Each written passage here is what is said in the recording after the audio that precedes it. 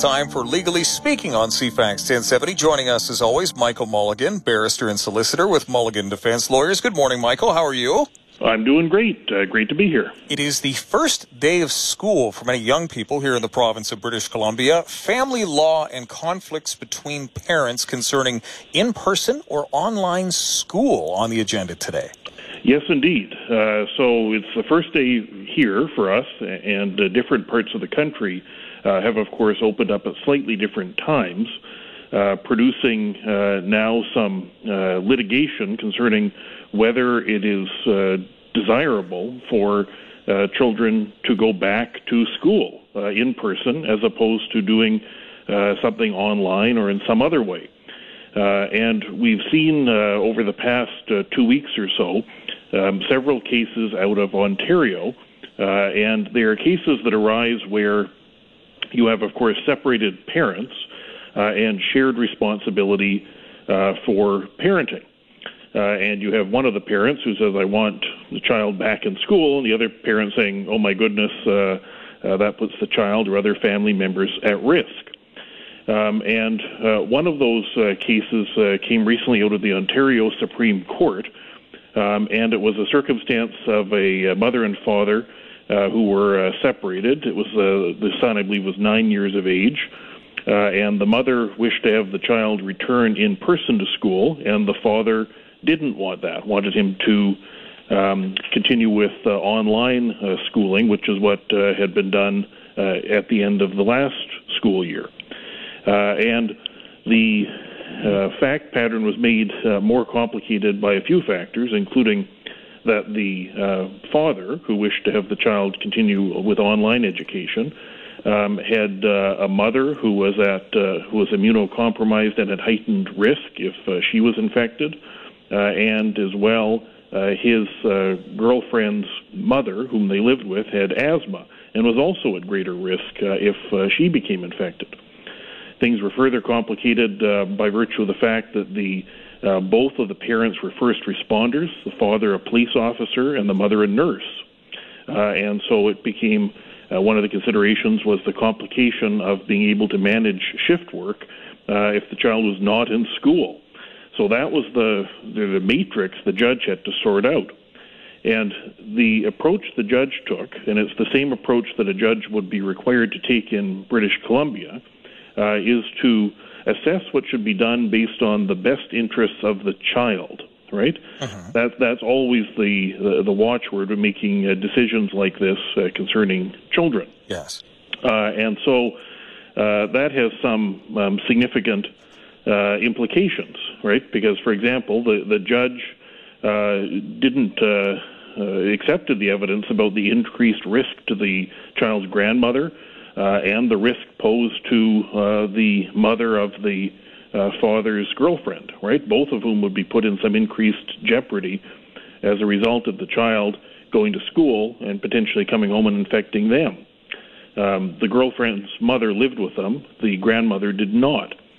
And the judge concluded that, those people may be at increased risk.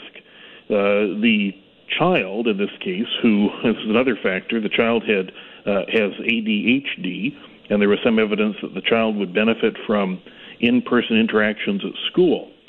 And so the judge had to weigh up what might be bad for the grandmother and potential new mother-in-law, right? Yes. Versus the interests of the child. And the judge in this case came down in favor of having the child return to school, as the mother was asking for, despite the risks posed to the child's grandmother and the potential mother-in-law. The judge referred as well to factors that included that both parents were first responders, as a police officer and a nurse, and so they both, of course, had an increased risk of contracting COVID-19, which could impact both the child and the grandma and the potential mother-in-law. And the judge also had to take into account, and did take into account, what the current medical circumstance was in Niagara, in Ontario, where rates have been very low there. So clearly a very challenging balancing act, and really it points out how these things have to be approached, which is what's in the child's best interest, even if, as in this case, it may be contrary to the interests of the grandmother or future mother-in-law, because both of those people, because of their medical conditions, are put in greater jeopardy. But the judge, in making that decision, concluded that the child's best interest had to be paramount, and as a result, despite the concerns of the father, the child will be returning in person to school. And so hopefully the grandma and the future mother-in-law will remain safe. But that's how courts, both there and here, would need to analyze those kind of difficult conflicts, always from the perspective of what's in the best interest of the child, even if it may be contrary to the interests of other people. You and I have spoken in the past about how family law practitioners, and of course I don't want to suggest that any litigator might have an easier or tougher job than any other litigator, but family law tends to be where passions will arise at what would seem for outside observers to be as not consequential as the participants themselves. This can make these sort of disputes particularly protracted, among other things. There are more than one way to solve them, though, isn't there? There are, and there are continuous efforts to try to help resolve what are referred to as high-conflict family litigation cases. Yes. And what happens is, happily, most family law cases aren't that. Most people act reasonably and realize, we're in this for the kids and, try their best to resolve things. But there is a small percentage of cases that consume a vast quantity of resources, both of the parents and of the court system.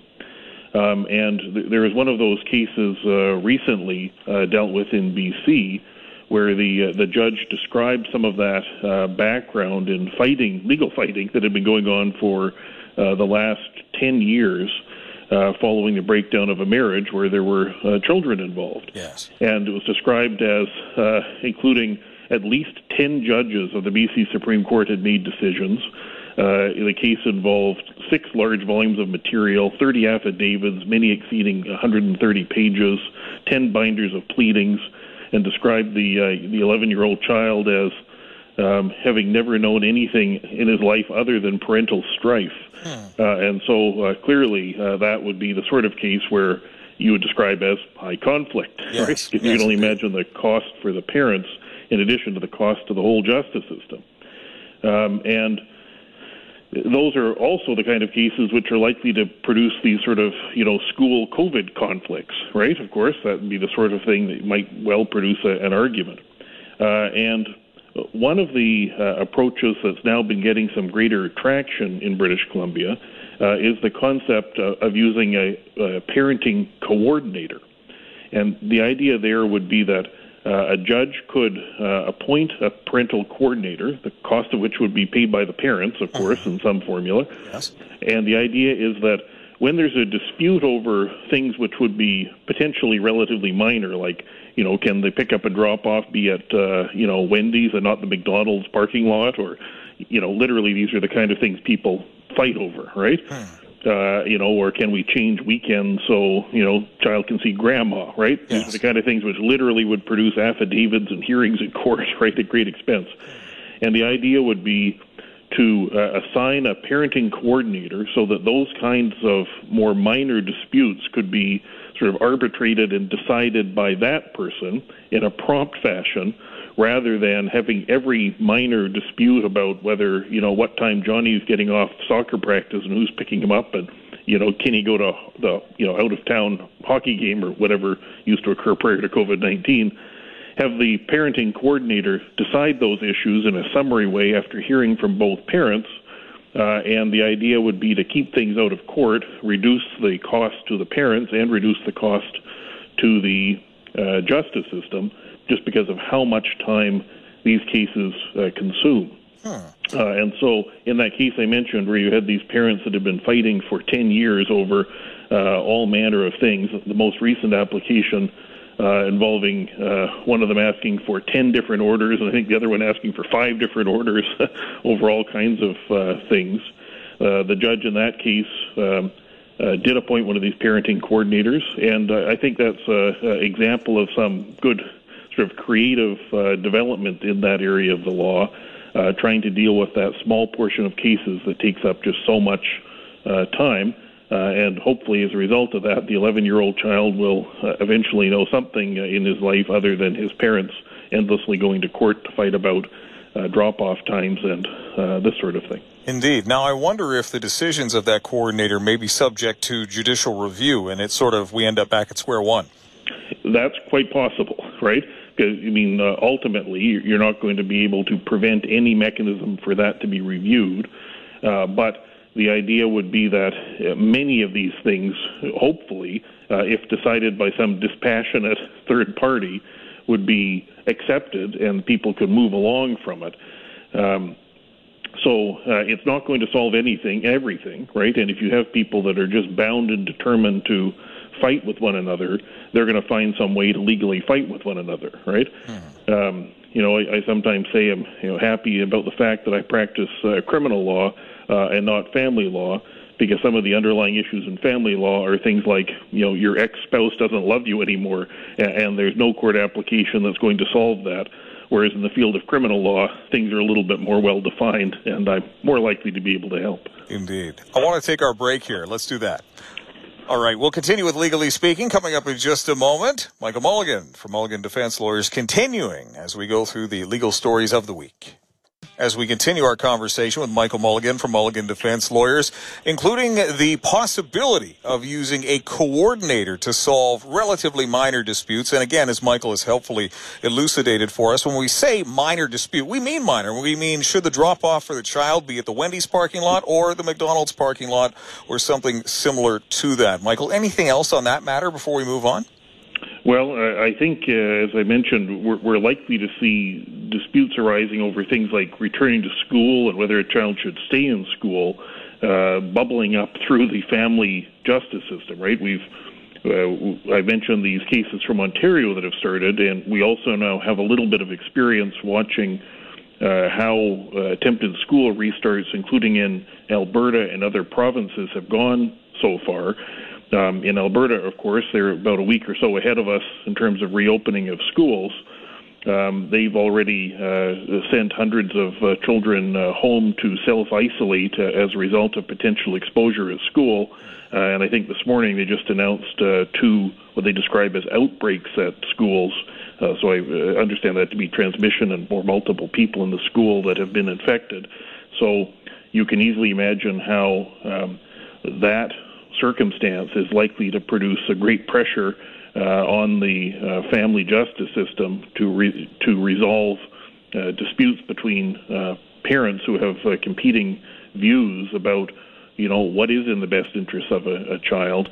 And you can also imagine how some of those concerns would have some particular high degree of urgency, and it may not seem satisfactory if you say, look, we're going to have a hearing in 3 weeks in front of a Supreme Court judge.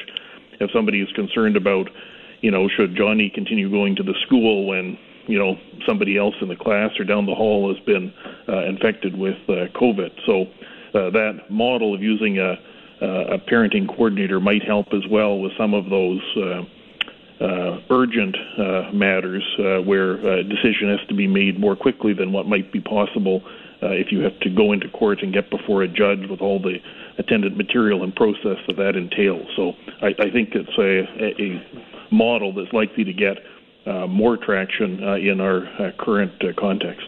What's next on the agenda? Next on the agenda, I think, is there are two other interesting things, if time permits.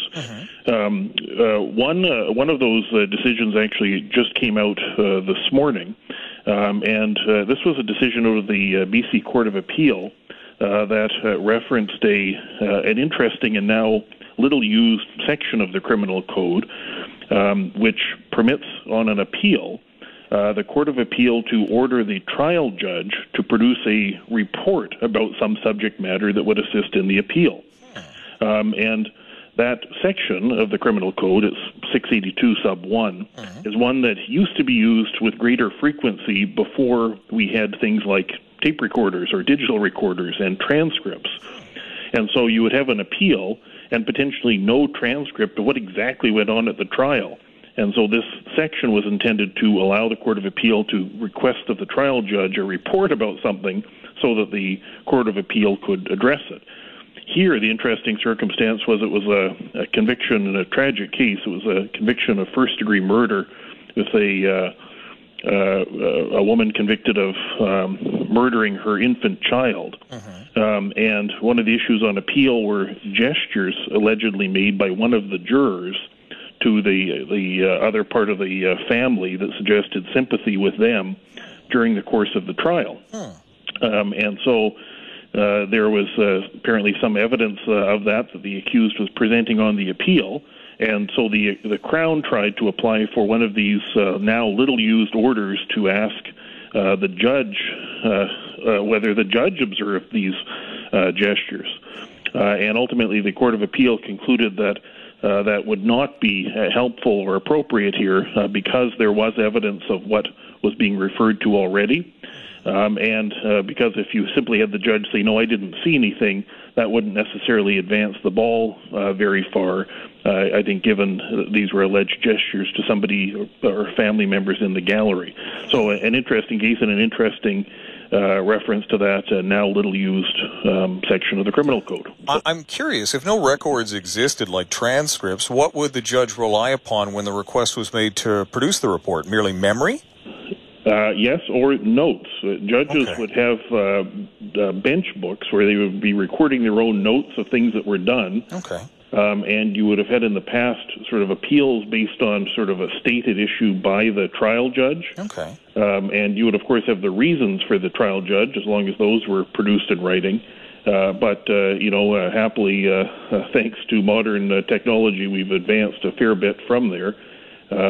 It wasn't actually that many years ago that we had in British Columbia court recorders or reporters who would be typing out using a sort of a shorthand machine a live transcript of what was going on in cases, and they could read them back or ultimately produce a transcript from their shorthand notes, which is a relatively remarkable thing. They were last used in sort of Supreme Court jury trials, but now in BC over the last 25 years or so, all of that has been digitized. So everything going on in court is recorded by a digital audio system referred to as DARS, and that's what's used to produce transcripts. So we've advanced the ball happily quite a bit, but this section of the code remains, and I suppose there could be some unusual circumstance where, the issue isn't picked up on the recorder, or there's something like this which wouldn't be something you could just ascertain by looking at the transcript of what happened. I'm reading here pre- and post-judgment interest, management fees, tax gross up. These are complicated terms, Michael. How do they figure into our next case?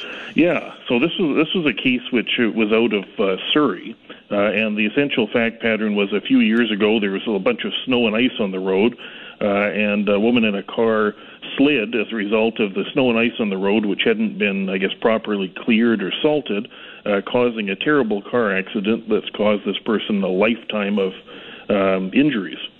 And so a jury found that the city of Surrey was negligent in failing to clear the snow there, but found that the woman involved was 75% contributory negligent, I guess, based on how she was driving.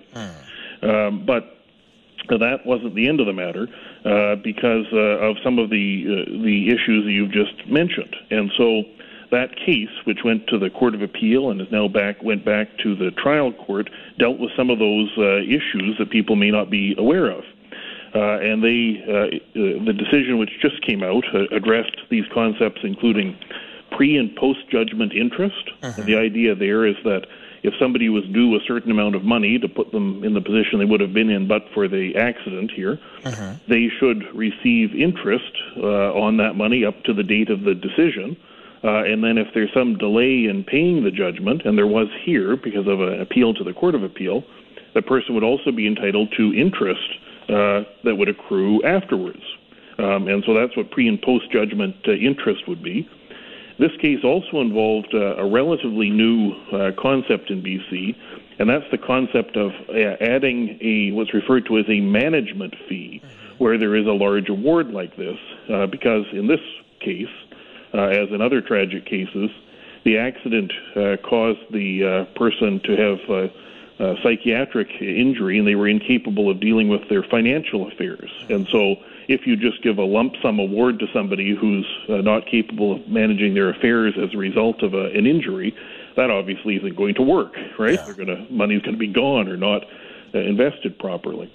And so there can be various levels of that are referred to, everything from, meeting with a financial advisor to, in this case, the judge ordered that the award include an amount of $200,000, which will pay to have a professional manager manage the award for the rest of the person's life, because the head trauma they suffered in the car accident meant that they just weren't able to do that themselves. And so that's another concept that people may not be aware of, and I think it's a positive development because the purpose of these awards, right, when you give somebody an amount of money in a car accident, for example, yes, is to try to put the person back in the position they would have been in but for what happened to them. And so if you have somebody who has suffered a psychiatric injury as a result of the accident, in order to get the person back in the position they would have been in, able to pay their rent and buy food and, whatever they might need, that's something which is genuinely necessary, and you're not going to achieve the objective of putting the person back in the position they would have been in if you don't provide that. Now, of course, all of these things may change if the current government does implement the proposed no-fault regime, because all of this would then be over. You'd no longer have any consideration of things like contributory negligence, and you would no longer have consideration about putting the person back in the position they would have been in. Everyone would simply be subject to receiving payments of the kind you might get from a WCB claim. And so there would be a very different regime if those changes are implemented. Something to watch for. We're almost out of time. Michael Mulligan, thank you as always for the benefit of your knowledge and insight. Until next week. Thank you so much. Stay safe. You too. Bye now. Take care. Michael Mulligan, barrister and solicitor with Mulligan Defense Lawyers, during the second half of our second hour every Thursday here on CFAX 1070.